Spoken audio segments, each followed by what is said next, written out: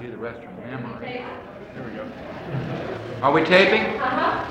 Welcome to this workshop. My name is Greg and I'm an addict. I'm Greg. Will those of you who care to join me in a moment's silent meditation followed by the Serenity Prayer? We form the Serenity Prayer.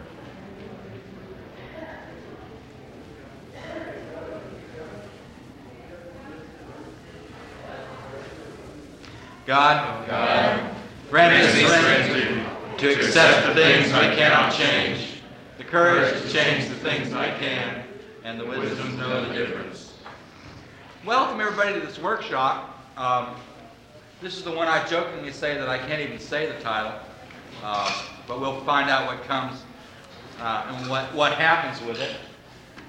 This is supposed to be something about recovery-oriented service versus service-oriented recovery. Is that it? Yeah. Service versus recovery, recovery versus service versus and I don't know what we're talking about, but I do feel very strongly about service, and I think that it's something that needs to be talked about, because services in a lot of areas gotten a bad rap, and rightfully so. Certainly many of our conflicts between members start as a result of service, almost as many as behind relationships. And I don't think service is a dirty word. I don't know what we all want here for a workshop. Now, I'm perfectly capable of sitting here and talking for as long as it takes. I've done service-oriented workshops for hours and hours and hours. But I don't know if that makes a workshop. I don't know if that's what this is about. What do some of you guys want? What do you want out of this workshop? Here you are. You've come in. You've picked this one out of the three. Sorry. Probably poor judgment, but what the heck. What do you want? What are we going to do? What do you need? I'm Anita, and I'm an addict. Hi, Anita. The thing that I'm questioning is I'm ready to get started doing service work. I mean, I've got a little over 2 years. I've done service work in my home group. I've established a group. I've worked in H&I on in just the local level in my town. I began attending regional meetings.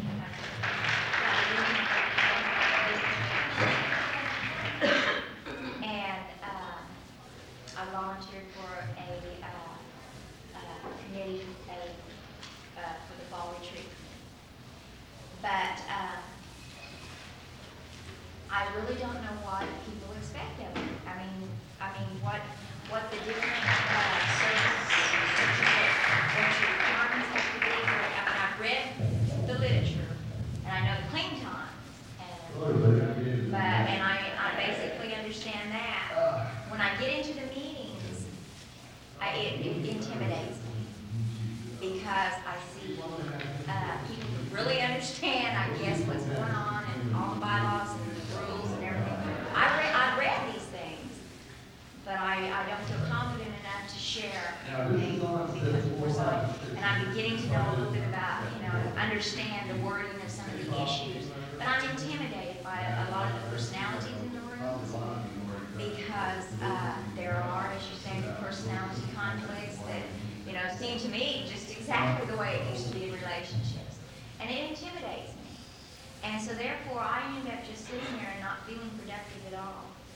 And I sometimes come away thinking, well, why didn't I share this, or why didn't I say this? And I never do.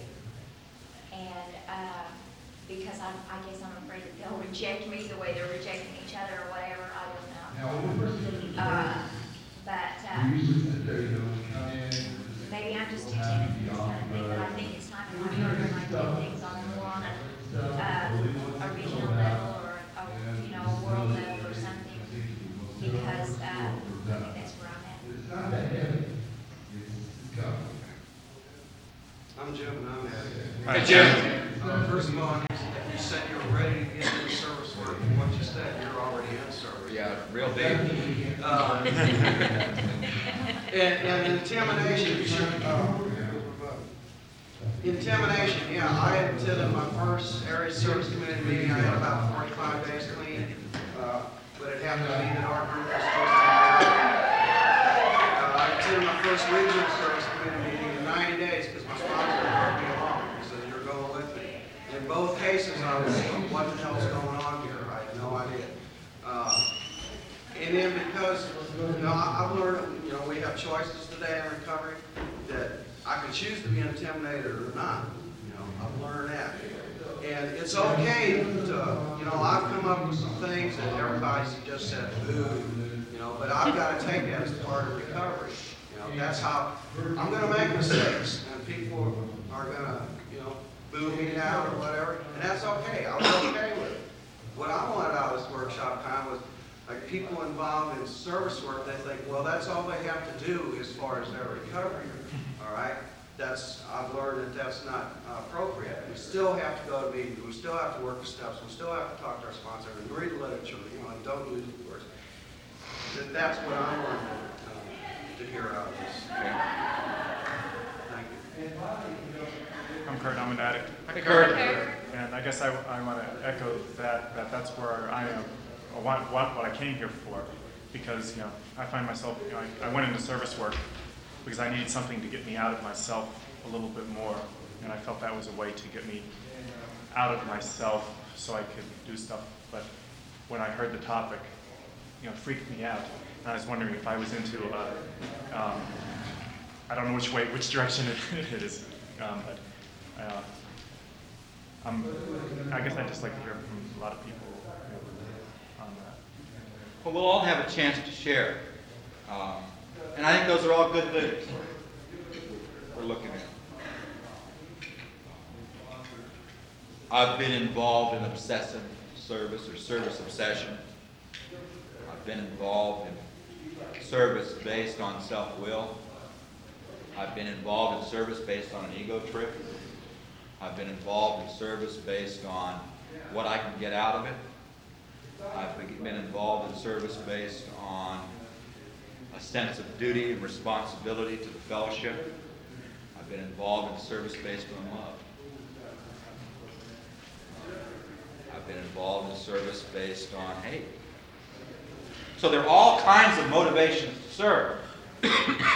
And my experience is that my motivation towards service has changed over time. How many people here started or got involved in doing service right away when they came to the program? First 90 days. Okay, that's a lot of people. That's been the rule of thumb up until recently. I know my own experience. I started coming to meetings. I almost had a college education and flunked out. I got through 4 or 5 years. I had a job, I had a car, and on my first call, when I called the helpline, they asked, "Can you give someone a ride to a meeting?" So I guess people have asked me to be involved in service right from the beginning. There weren't very many cars in NA, I guess. And they're really. And at 2 months clean, they elected me GSR of a group, and I couldn't take office because I didn't have 90 days, so I had to wait. I got elected, but I couldn't take office for another month. And then I went to this thing called the Parent General Service Organization of Narcotics Anonymous, and they met once a month. And this was this weird thing. This is before there was any real service structure going on. And I've basically been involved pretty consistently since then, except for 2 short periods of time. And so I've gone through the whole gamut of motivation. At first, I was gullible enough. Yeah, I'll do anything you want. And desperate enough where they said, "I want you to, here's this title, I want you to go to this meeting." And I went, gee. I sat around, I didn't know what was going on. And then it worked into pride. What is service about for me? I found that for me, service has been the primary, or one of the primary ways that I've helped improve my sense of self-worth, improve my sense of self-esteem. Because what I found out by being of service was that that Greg wasn't a complete failure. That Greg could do some things, even if it was just set up the chairs right. In the beginning, setting up the chairs right was a big deal. And putting them back was a big deal. That was a big deal. That was tough to do when I first came around because I was sick. I spent my first month around here kicking a habit. But I was able to feel a part of it. I was able to do some things and experience some small successes. That GSR commitment that I was drafted into. I don't think I did anything to represent the group, but I showed up every month, and that was a big deal. I didn't have the words to say. I didn't know what the heck was going on. There was no place to go look up any of it.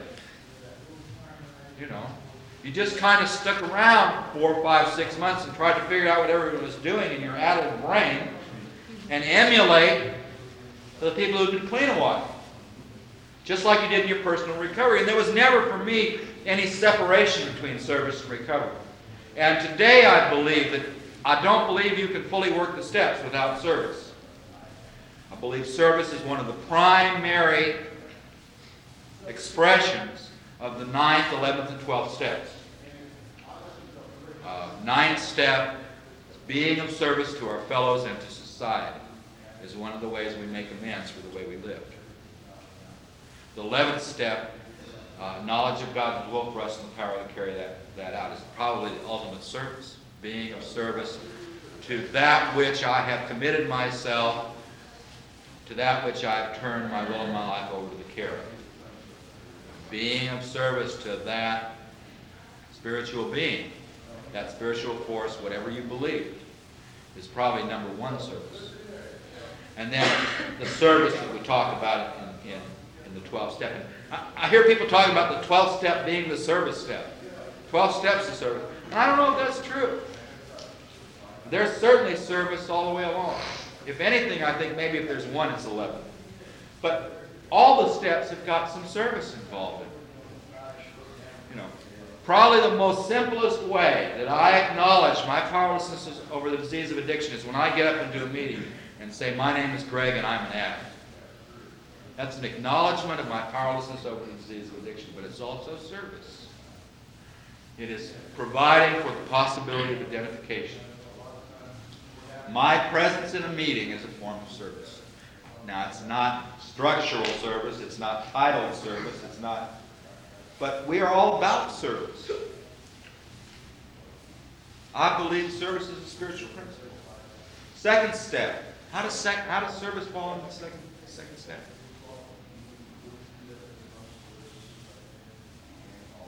Well, the second step talks about a restoration to sanity at the hands of a power greater than ourselves. And the fellowship in our meetings and our groups and the group conscience and the atmosphere of recovery that we participate in contributes to that restoration to sanity. Certainly a loving God is there in the foremost. But also that loving God is expressed in our groups, and that service. Providing and being part of an environment where a restoration to sanity is possible. How many times have we sat in a meeting and the meeting was sicker than being out of the meeting? Yet we don't think about the atmosphere of recovery that much. I've been in a meeting when someone walked in and shot somebody. It's a kind of relationship. That's not real healthy, and that doesn't promote recovery. The third step, talking about making that decision and commitment to turn our will and our lives over to the care of God. That's service. Service, if I'm giving my life unto God's care, then I commit myself to certain actions, to be available to serve. 4 and 5, fourth step. I don't know if there's any direct, because the fourth step is kind of a solitary occupation, but certainly with the fifth step, hearing someone's inventory and being involved in the inventory fifth step process, there's service on both sides. On the side of the person who's taking who's reading the fifth step, on the side of the person who has written the fifth step, it is providing the person who is hearing my fifth step with an opportunity to share, an opportunity to reaffirm his recovery, an opportunity to be of service to me. From his perspective, hearing the inventory, being honest, being open, is providing, and it's mutual service. Defects and shortcomings, sixth and seventh steps, letting go of those patterns, recognizing our strengths in 4 and 5, and our weaknesses, and depending on our strength and trying to minimize our defects, and asking God to remove those patterns. We're falling into positive, contributing patterns, which you can interpret as service. Amends, certainly, clearly your service. The inventory process and admitting when you're wrong. I mean, that's a little reaching, but you can build. You see what I'm getting at all the way through? There's service, and I can't separate service from the 12 steps, because service is a spiritual principle. It is something inherent in this way of life. And one of the things I was told when I first came around was that the program's a package deal, and you can't get part of the package. If you go for part of the package, you don't end up with any. The program's a package deal, and part of the package is service. Not necessarily being a GSR of a group, or an RSR, or an ASR, or a treasurer, or a secretary, or a trustee, or this or that or the other thing. You know, I personally think that all that stuff that we commonly think of as service is less important than what Anita was talking about. The services that we offer to each other. In our original service structure, it said that the front line of service is the NA member. You ever thought of being a member as a service position? Ever thought seriously about your membership and the commitment and the responsibility and the rights that go along with that? You ever thought of the possibility that being an old-timer is a service position?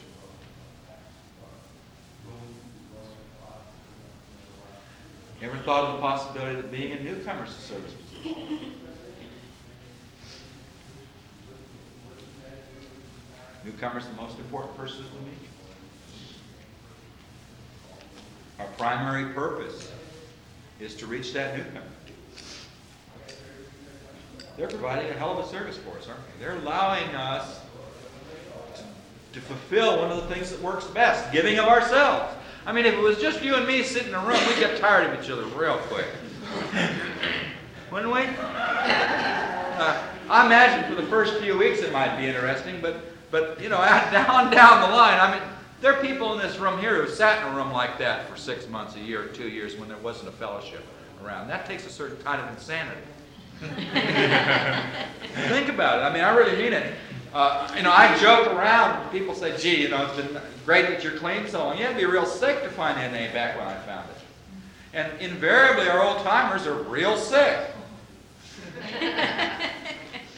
Particularly, you know, when they got clean and stayed clean and were dedicated to Narcotics Anonymous in a place where Narcotics Anonymous really didn't exist much. Think about it. What kind of mentality does it take to bet your life on something that doesn't exist? I mean, sounds psychotic, doesn't it?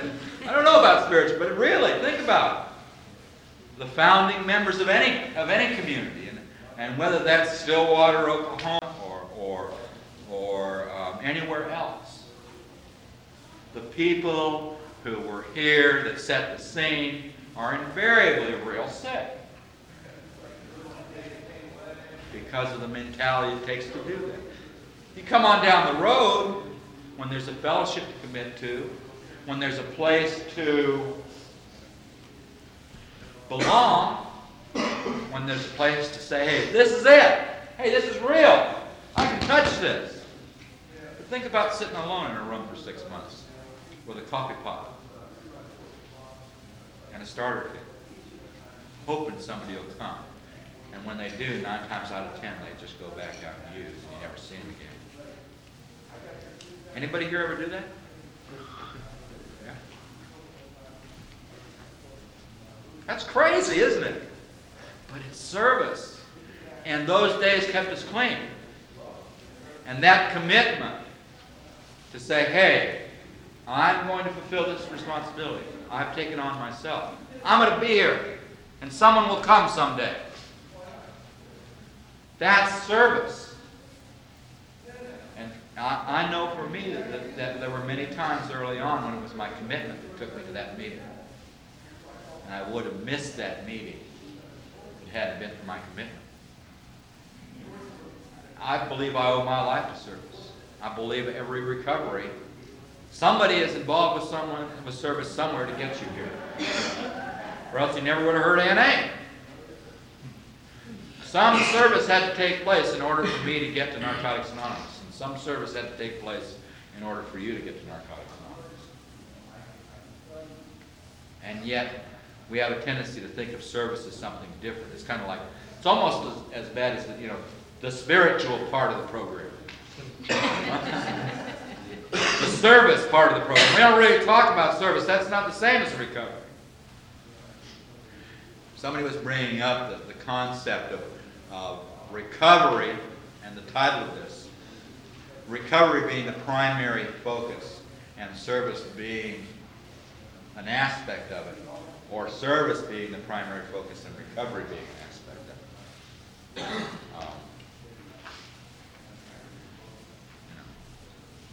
If service is the primary focus and recovery is an aspect of that, we've got problems.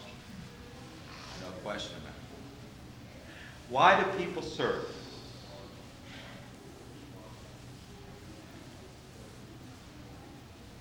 Why do people serve? Because they care. Some people. Some people serve because of pride. See, no one can do this as well as I can they? Some people serve because of guilt.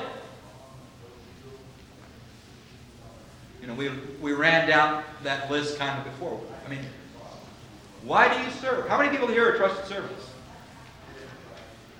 Why do you serve? What is your motivation? Is it something that you can do? All right, they gave me it. Isn't this great? I'm a trusted servant. Spread the word. Spread the word. Satisfies my codependence. Satisfies my codependence. I feel responsible about Gratitude. it. Responsible. Right. Give back. Get back. To give back or to get back? Give back.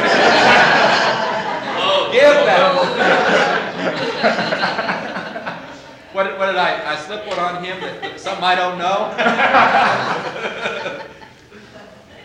Huh? That's exactly it, to give back. To give back. Okay.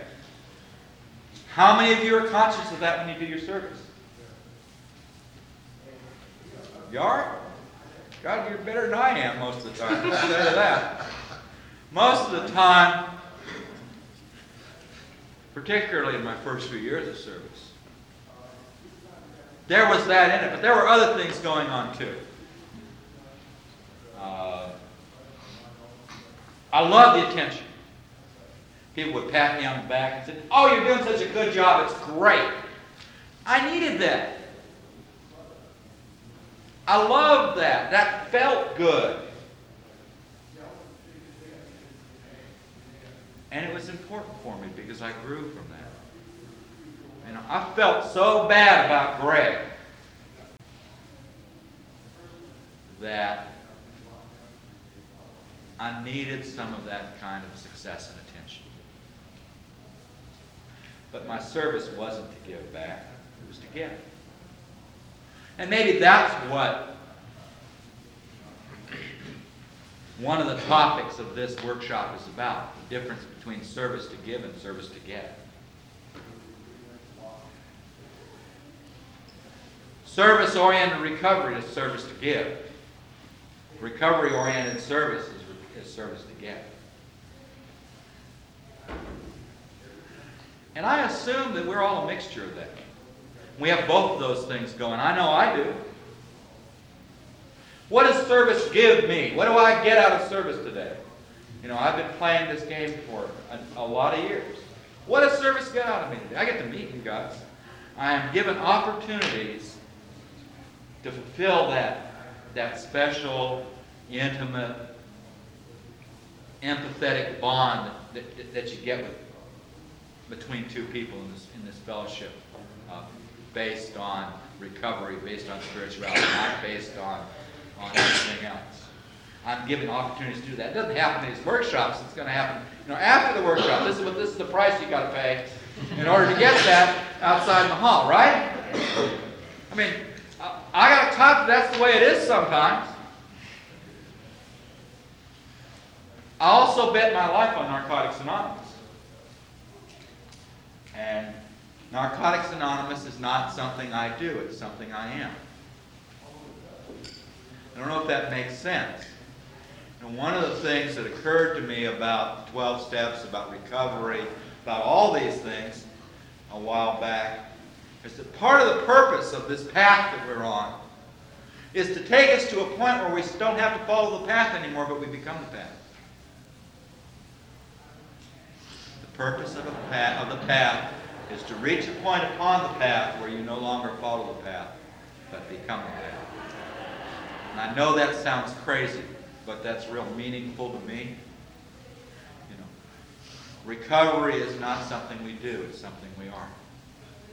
NA is not something I do, it's something I am. I am Narcotics Anonymous, and I know you're Narcotics Anonymous too. Part of becoming Narcotics Anonymous is being of service. There's been some talk about, and you were asking about, going into the service meeting. Who says that's where the service takes place? Maybe, and this is a pretty radical concept here, maybe the purpose of the service structure is to provide a format where we can be of service. Ourselves and others. Maybe the purpose of one of the purposes of the service structure is to provide a framework where we can fulfill our 9th, 11th, and 12th steps by being of service. Now, certainly when we sat down and designed the service structure, that was not a conscious decision. Conscious thought that went into the service structure is, if you had a group of people, how would they naturally evolve? That was the thought process that went into designing the service structure. And the idea was that, okay, you got somebody and they're going to a meeting and they're trying to stay clean. And they're running around, and they find somebody else and they're trying to stay clean too. They're going to get together. That's normal. At that point, you got a meeting. 2 or more gather together for the purpose of recovery. And they like it. Boy, that was nice. We had the coffee last night. Wasn't it great? It was wonderful. Hey, let's do it again next week. You going to meet me here next week? Sure. All right. And then you have a meeting going on a regular basis. And you're moving towards this idea of a group. A meeting that happens at a specified time and place and adheres to the philosophy of Narcotics Anonymous. It's registered, and there's some other things that have to take place. But basically, when you set this thing up, oh, and I got a friend, I'll bring him. Oh, okay, let's do that. You know somebody who wants to come, we can talk. You see how a group naturally happens? And then, you know what? I heard there was somebody across town doing the same thing. They're sitting in the cafeteria at the college. I know we're at Shoney's, but I wonder what would happen if we went over and sat down with them. Maybe they'd come sit down with us and we'd have more people talk. It'd be better. And you start to develop some lines of communication. And that naturally leads into the concept of an area. The different groups of people doing things within the community. And word travels. And you got you got to do something up across the state somewhere. I don't know, something. And you're in the laundromat washing your clothes and you see a little sign up on the bulletin board in the laundromat saying, if you got a drug problem, come to a Narcotics Anonymous meeting, such and such a location. All right. Hey, look, they're doing it too. I wonder if we can find them. I'll stay an extra day so I can go to that little meeting. See what they do. Maybe they do it different. Maybe they got some ideas. We're struggling over here. And so it's very, very natural that a region evolves.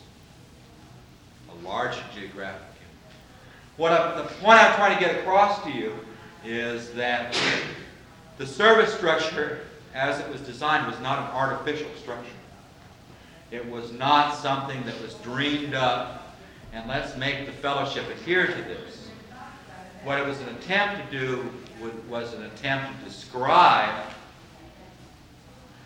how a fellowship would logically evolve and grow. And, the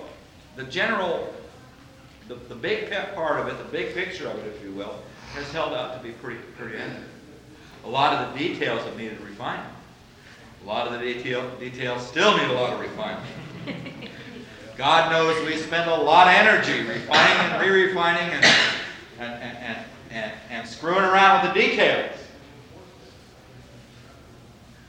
How many times does a set of guidelines have to be reviewed? We spend a lot of energy on the details. We sometimes get lost in it. And again, that's where this idea of service for service sake rather than service for recovery's sake comes up.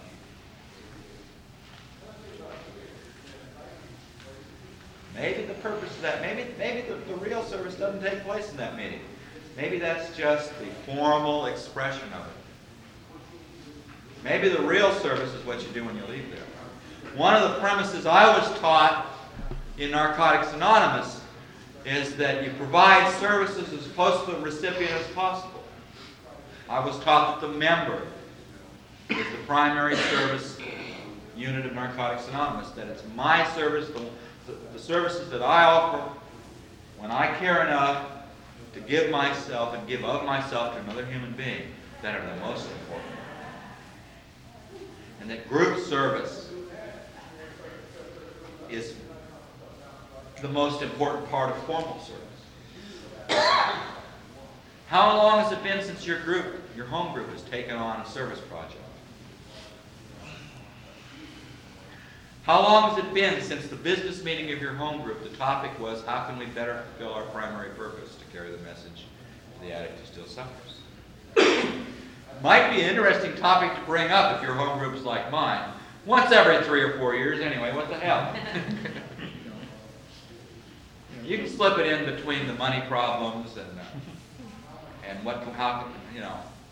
the other things we talked about. Oh, we got all these motions we got to talk about for region. Huh? It's funny we don't get to what can we do to better fulfill our primary purpose. How can we better carry the message to the addict who still suffers? And the guy next to you pats you on the shoulder and says, well, we got an area who does that. We don't have to worry about that. And after all, they answer the phone. Area's got a committee to answer the phones and work with newcomers. We don't have to work with newcomers. We just have to show up and open the door. Is that true? I don't think that's what this program's about. And I believe personally that we need to start looking at bringing NA service back to the grassroots and doing some group service and doing some more extensive area service and reaching out to the addicts in our communities. We've had an emphasis on making our world services strong and secure. And they needed to be strong and secure. It's all happened for a good reason. But we've kind of lagged behind on the delivery system. We've made lots and lots of wonderful progress on the support system, but the delivery system has lagged behind. And I think that's at least that's what I hope will be the next big push of NA service. It's the delivery system, and we deliver service as close to the recipient in the service structure as possible. Now, I was taught when I came around that if you see a job needs to be done, you do it. You keep it within the traditions. And you talk to your sponsor, you talk to the other members of the group before you jump off on anything real radical. But basically, if the floor needs to be mopped, mop the floor. And we're not talking about, going on TV and stuff like that. We're talking about service. We're talking about the day-to-day stuff that it takes to keep a meeting going. If it needs to be done, do it. If nobody's picking up the meeting, pick up the meeting. No one's putting away the chairs. Grab some chairs. No one raises their hand. Raise your hand. Service. And I was taught that if I couldn't do that, then I need to get some help. So I go to my group and I say, I need some help picking up the chairs. Will you help me pick up the chairs? And we together can do what I can't do alone. Service has gotten so complicated. We've gotten away from that simple stuff, haven't we? We got to get a meeting schedule out. Let's have a committee. All right. We got to decide what color the meeting schedule is going to be. We're going to take it back to every home group in the region. I have literally seen the color of the crepe paper for an area activity voted on in every group in a region. The color of the crepe paper, because they couldn't agree. The area established this little activities committee, and they were going to have a dance. And there were 4 people on the committee, and 2 wanted green and 2 wanted brown. And so they brought it back to the area. And the area couldn't agree. So we'll take it to the region. And the region couldn't agree, and they figured we need group conscience, so they sent it back through the ASRs to the area committees to send back to the GSRs to the groups, so you could vote on what color the crepe paper was going to be in another area.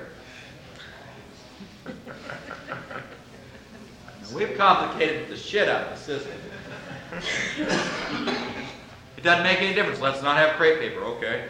How about balloons? Multicolor. But that's the sort of thing we get caught into. And why do we get caught into that? Right before the traditions it says, as long as the ties that bind us together are stronger than those that would tear us apart, all will be well. The first and foremost tie that binds us together is the disease of addiction. And the first and foremost force that will tear us apart is the disease of addiction. Our greatest strength is also our greatest weakness. We talk about threefold disease, and part of that disease being obsession and compulsion. Obsession and compulsion. Obsession allows us to achieve superhuman things. But it also destroys us. Getting obsessed with service allows us to fulfill service projects beyond the ability of the individual. But it also brings disease into the service system. How many of you guys have excelled at something? Gotten obsessed with a job, a school, a service position, and done twice as much as anybody's ever done before? Moved up twice as fast in the company, the job. Got to be foreman in 6 months. 6 months before you're going, I just got claimed the other day, and I need a job for the week, and if I can pay my rent this week, everything's going to be okay. And 6 months later, you're a foreman. How many times have you ever heard that happen?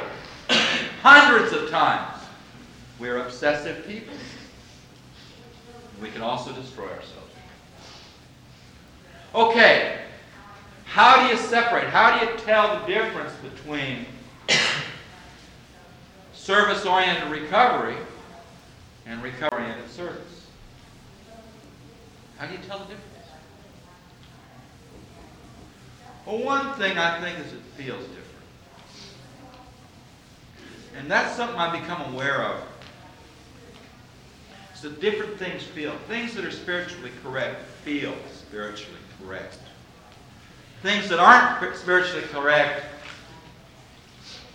feel funny. I got a funny feeling about this, but it sounds okay. Watch out. I found out that self-will is like swimming upstream, and God's will is like swimming downstream. You're in the water in both, and you're paddling like hell. But in one sense, you're fighting the current. In the other sense, you're going with the current.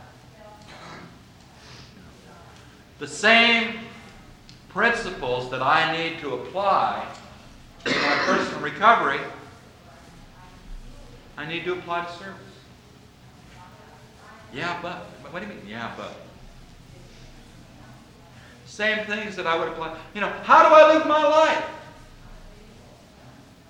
Well, I found out what was right and wrong for me through the inventory process. I found out what my morality was. I found out the ways I was violating myself. And just made a decision and a commitment to stop and ask for help from God to stop violating myself and stop doing the things that hurt me. And I try to keep track of that. And I have this thing called the conscience that's developed, a sense of right and wrong, a sense of morality. And I use that conscience as a guide for my behavior. I use my conscience, my morality, as a guide for my behavior. I try not to do the things that hurt. I try myself or others. I'm more concerned when they hurt me than when they hurt you. But I try not to do the things that hurt. I try not to do the things that make me feel guilty. I try not to do the things which create controversy, because I don't like hassles any more than anybody. I mean, we're all dope fiends. None of us like to hassle. We used to like to get in and stir up the shit and watch other people hassle. But that was the. I mean, I wanted to be on the edge, so I could mess with it, but not get too involved, right? So I didn't get hurt. But I base my behavior on principles that I've learned here, on morality that I've gotten here, on conscience. That's how you keep service recovery oriented. You base service on conscience, on morality. There are lots of ways you can do that. One of the things I did, I consider myself to be a trusted servant at this convention. I was asked to come to a workshop and asked to come talk. This committee has funded my service to talk tonight. They've flown me in here. That makes me a trusted servant. That gives me a responsibility to be here and to be of service and to be available to serve. How do I serve? How do we serve? How do you serve going to a convention?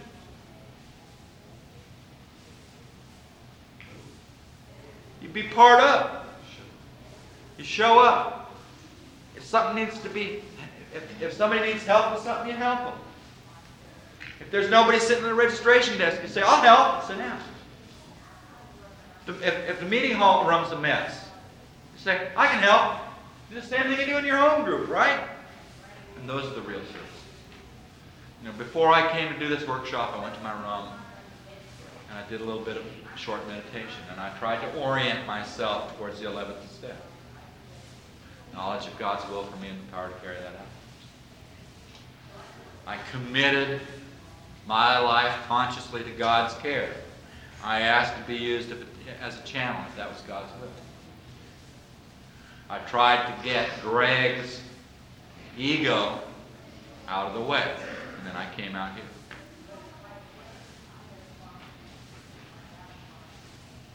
I'll do that again tonight. I will take time before the banquet for meditation to try and orient myself to the here and now to try and orient myself to knowledge of God's will for me in the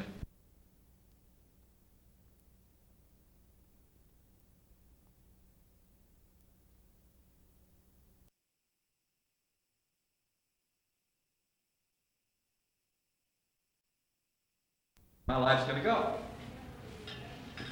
When I commit to be of service, I kind of lose the right to have an opinion on the right way to serve.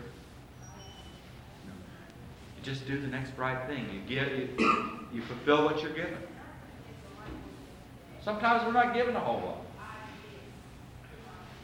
Sometimes we're given something very specific. Here's what we want you to do. We want you to plan a dance for April 8th, 1989. We want to have a live band in a big hall, gala event, food and cookies. Right? Go do it. Now, that's pretty specific instructions. Sometimes the instructions are less specific, sometimes the instructions are more specific. Service is following directions, trying to keep me out of the way. One of the rules of thumb that I've had, I've done a lot of writing, is that one of the rules of thumb I've tried to follow is not to have any opinion on my own input. Once I've given something, it's no longer mine. Once I've given service, it's no longer mine. I didn't grab. I become a function of the group that or the individual that I'm being of service to. And I get my ego out of the way. A lot of 10-step, a lot of 11-step. Those are perhaps the two greatest tools for keeping service recovery related,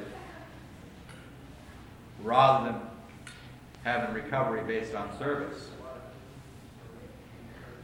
that I've got as a 10th and 11th step. Continue to take personal inventory. To me, I see that 10th step as being different than a 4th step, in that it's limited by scope, time, and topic. It deals with a specific time frame or a specific topic, whereas my 4th step is a much broader category, talking about my life and my patterns and my morality. But anyway, 10th step in the sense of keeping track of how I'm doing, keeping track of my motivations, keeping track of all those parts of what I'm doing that contribute or detract from it, keeping track of whether or not I'm serving to take or serving to give, and try to keep those in balance. If I'm there just to get, my service is lacking. If I'm in service just to give, and I deny the idea that I benefit from it, that's also lacking in humility. And I think appropriate service is a balance. Yeah, we do get something out of service. We get a chance to fulfill our programs. We get a chance to commit to what we believe in. We get a chance to give of ourselves, and there's nothing that feels better in the world.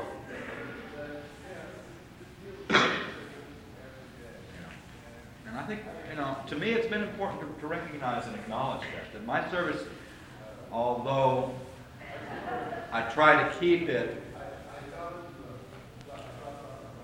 away from what I can get out of it, it's important to acknowledge that by being of service, I get mine automatically.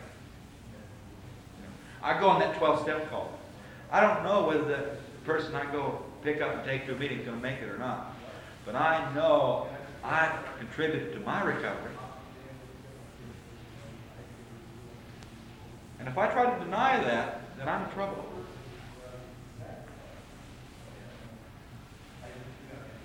The 11th step, prayer and meditation, to me keeps me centered in the present, keeps me centered on task, and it's an affirmation of service based on spirituality rather than service for service sake. spiritual principle of service rather than the game of service. Those are my two big suggestions, 10 and 11. If you're involved in service, lots of 10 and lots of 11. And we're not talking about occasionally, but all the time. I don't know if I've thrown out any ideas for anybody, but it's time for other people to share. Who wants to share? About your service. Come on. You got to get a little closer than that. I'm Mark on that. Hey, Mark. I think that one of the things that I've found through my service is the growth that I've gotten from it personally. Although I serve other people, what I get out of it is a learning experience. And when I learn from service, it's like anything else. You can't give anything away unless it's yours. So what you do is you gain experience, and it becomes yours as you give it away. And that works both to the good and both to the bad. Because if you let your ego get in there, then what you learn is you learn what your ego has to show you, and that's what you give away. And if you let your ego step aside, and you let God come in and guide you, then you learn about God. So you can actually learn about either one in service, and it's reflected in your actions. But what happens is that when you let your ego get in there, then you find plenty of conflict, both with other people, with yourself, and the whole situation. And I've seen over the years, I've seen a number of people get involved in service, and that will happen, and then they get discouraged about service. But what happens is it's not service that's doing it, it's themselves. And what Greg was talking about 10 and 11 is very important, because that's, service teaches us how to work with 10 and 11, because it forces us to be able to work 10 and 11 over and over again. But it's for me, service has been a very growing experience in all service that I've been involved with. And sometimes I've seen it as positive, and sometimes I've seen it as negative. But when I look back on it, it's all been positive for me, because I've grown in all of it. Kevin and Adam. Hi, Kevin. Loud or close, Kevin? When I came into this fellowship, they told me it was a selfish program. What I didn't realize was that the selfishness in this program was that in order to get something, I had to give something. And that was a total new concept of selfishness to me that I didn't understand for a long time. It's like doing that 12-step work and doing that H&I work, and I don't know if any of those people got anything out of what I said at all. But I know that it kept me clean. And that was selfish. And when I tell people when I go and do the service meetings, when I go and carry the message, that I have to be honest with those people and tell them, I'm not here for you, I'm here for me. Because that's the selfishness of the program. That's what you people taught me, is that I have to give this deal away in order to keep it. And that goes along with my service, goes along with my service positions. I'm in it for me, and I'll be honest about that. But I have to give to you and serve to you in order to get anything from me.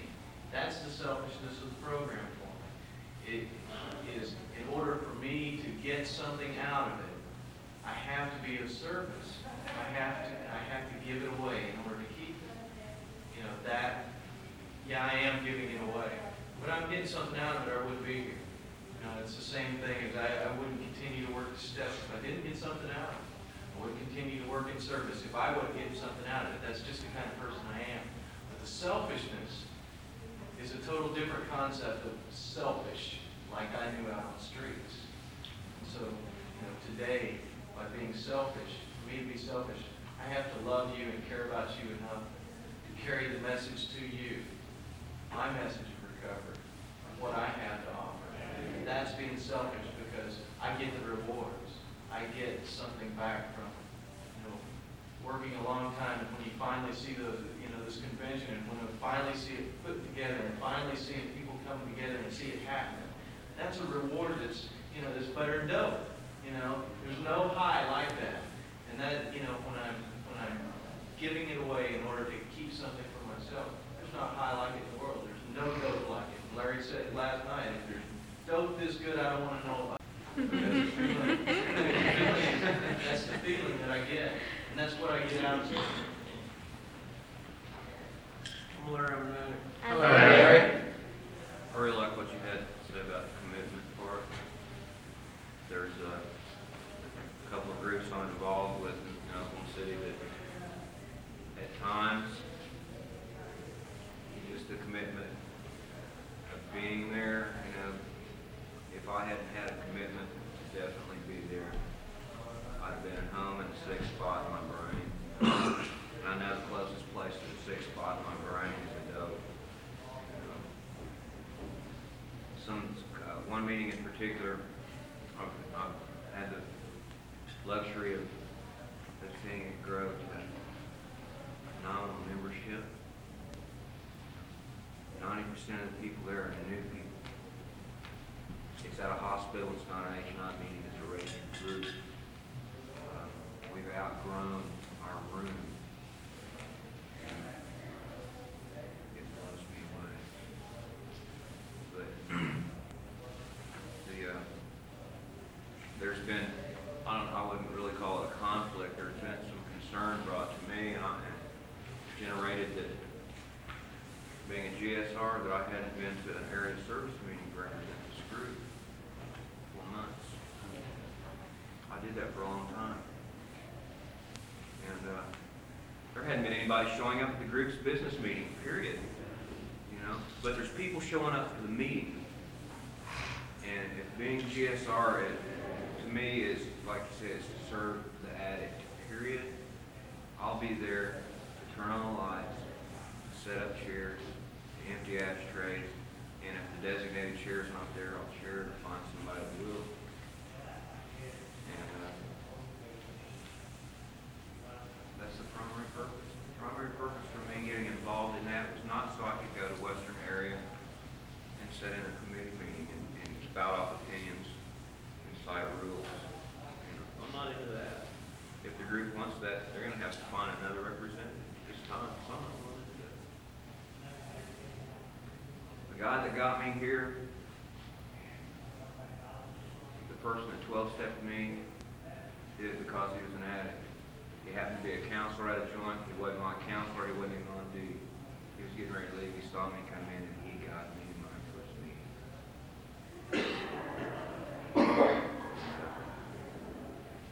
I saw him at last year's convention and tried to give him some credit. He wouldn't take the credit. And he's out there and used it. But that's okay. He got me here. And I love it. I like the deal with the grassroots level. I've heard a lot about the service structure being an inverted pyramid. And if we cannot carry the message to other addicts, how the hell do I expect to speak? I'm real grateful to be here. I love this. My name is Russell Mack. You got a lot of areas, Greg. And I want to believe in the service oriented recovery instead of recovery oriented service. And when I came in, I'm one of them that just came around. I didn't know how to give, and I didn't know how to receive. I was a fucking take from it. You know? I had some attitudes. It took a long time. In fact, it took me a long time to get involved in service. Service today that I'm involved in Narcotics Anonymous. You know, we didn't have all the information back then. All we had was a little white book, which I'm so grateful we have today. We have some guides how to do some things. And I couldn't afford to get involved in a lot of politics that I'm involved in today sometimes.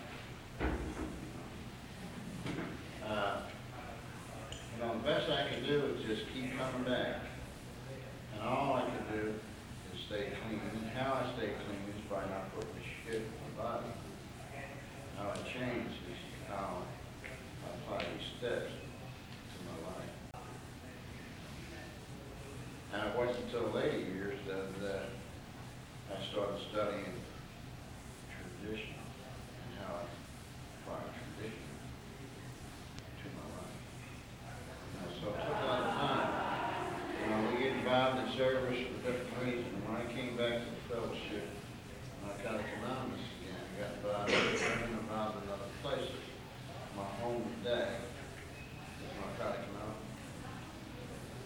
3 years back then, I never really had a place that I called home. I was never committed or loyal to one thing in my life. I'm glad to say that I'm committed loyal to the fellowship of Narcotics Anonymous. And I had to learn a lot of things by trial and error. One of the things that I learned that I got to allow others to make their mistakes too by trial and error. And that's groups and areas and regions, you know. And of course the principle is the same, whether it's a person, a group, an area, or a region.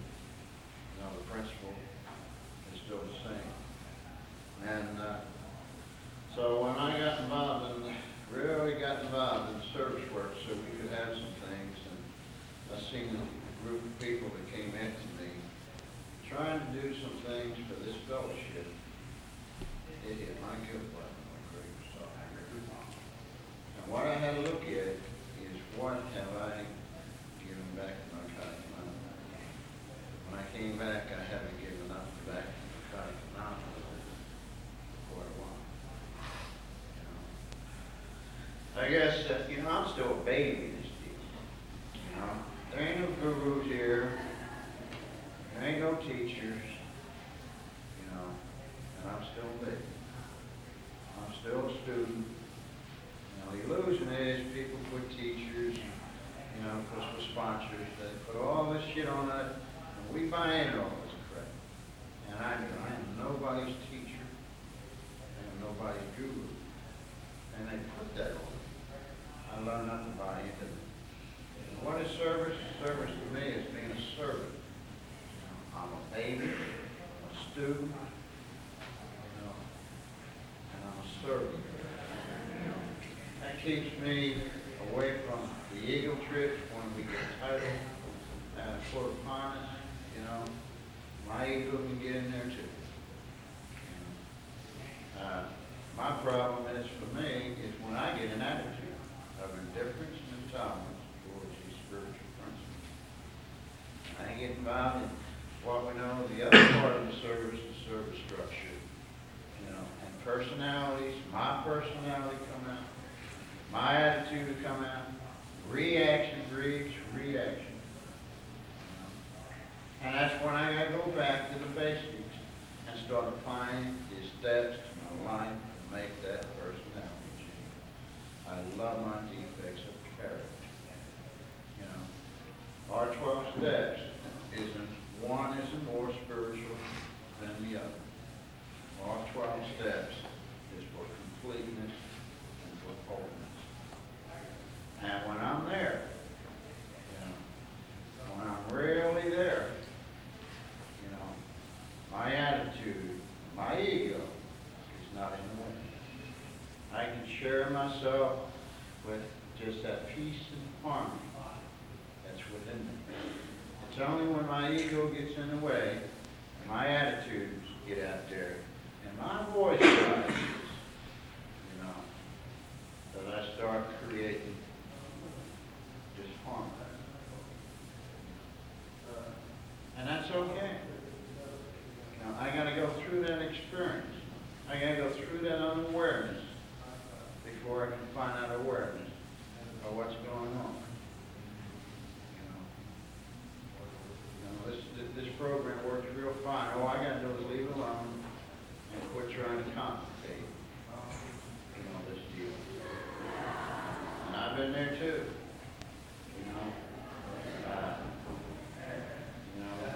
I ain't running the show. One monkey ain't going to stop the show if I ain't here. The show's going to go on. And sometimes I think it ain't going to go on without me. I'm real amazed that it's going to go on.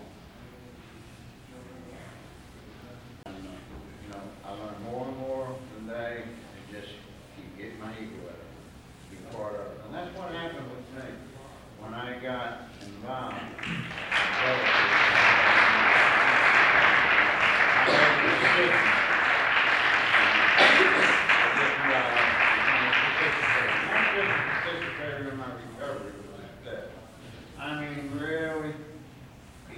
involved with the fellowship in my county community. And when I did that, I started learning about traditions, how they apply to my life and how they apply to us as a group when we work as communities.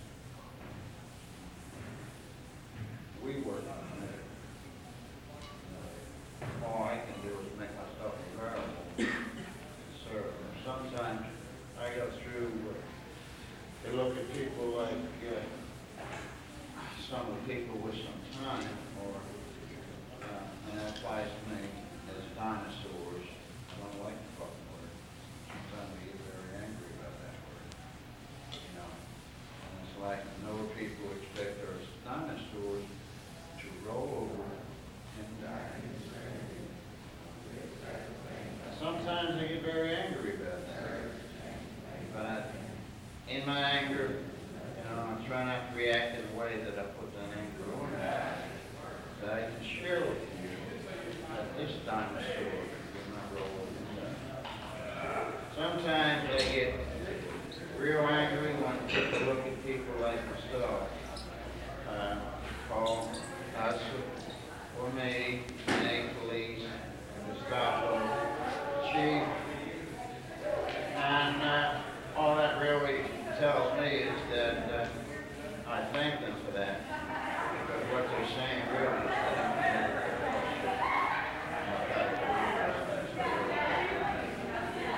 but when I share that, I don't share that with any digs or any gigs to put anyone down. Our awareness is a simple awareness. And as we grow and work these steps, study our traditions, we become that much more aware.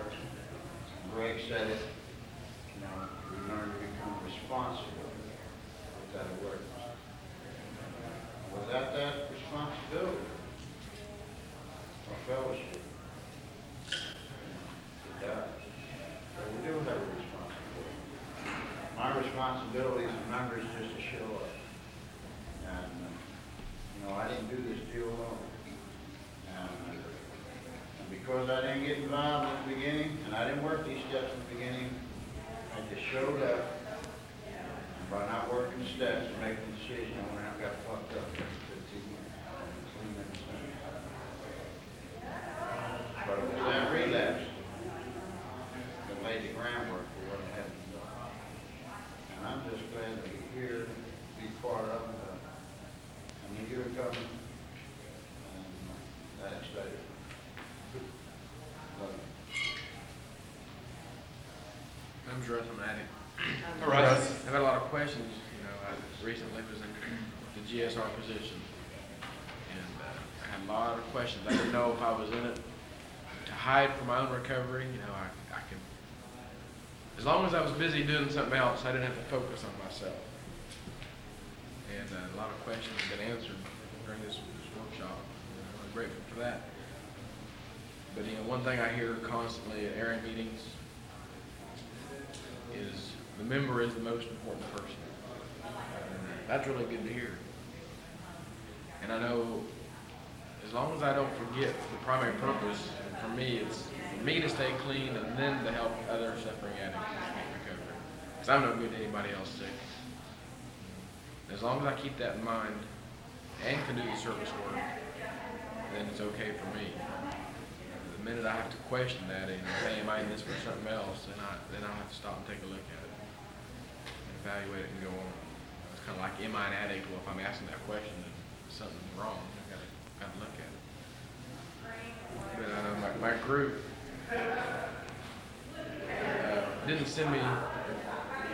didn't put their trust in me as GSR to go to Western area to fulfill my ego and to go on up the service ladder.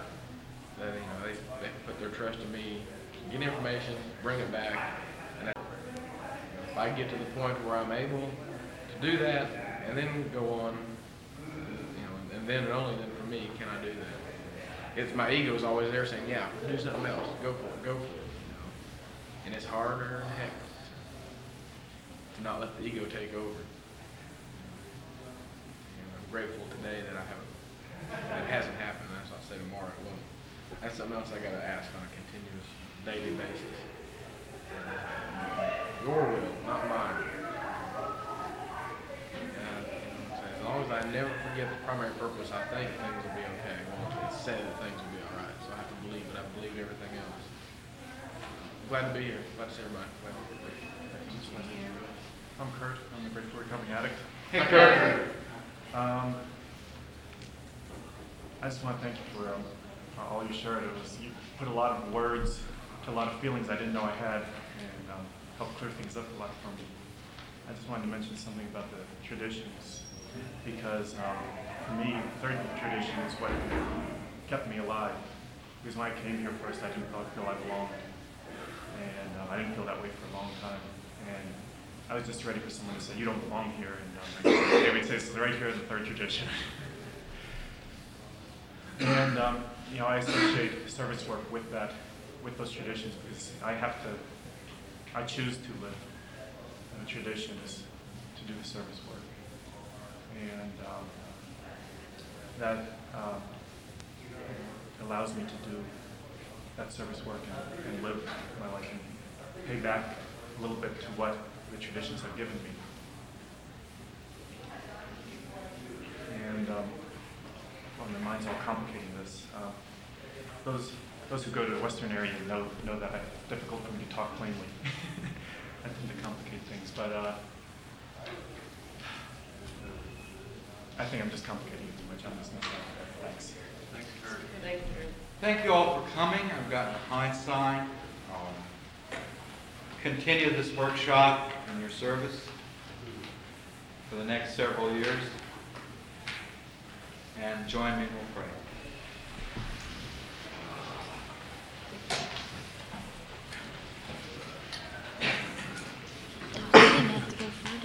Huh?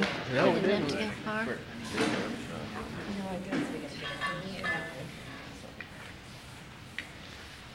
I hope all of you got what you came to this workshop for. I hope more than anything you got ideas and thoughts. And Lisa, will you lead us in closing meditation and prayer?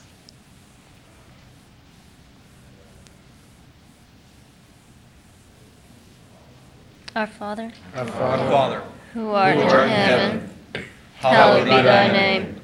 Thy kingdom come, thy will be done, on earth as it is in heaven.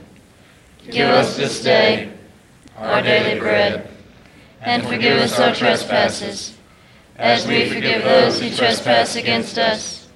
And lead us not into temptation, but deliver us from evil. For thine is the kingdom, the power, and the glory forever. Amen. Keep coming back. It works if you work it. Good to see you. Nice to meet you. Yeah, I'm feeling Still.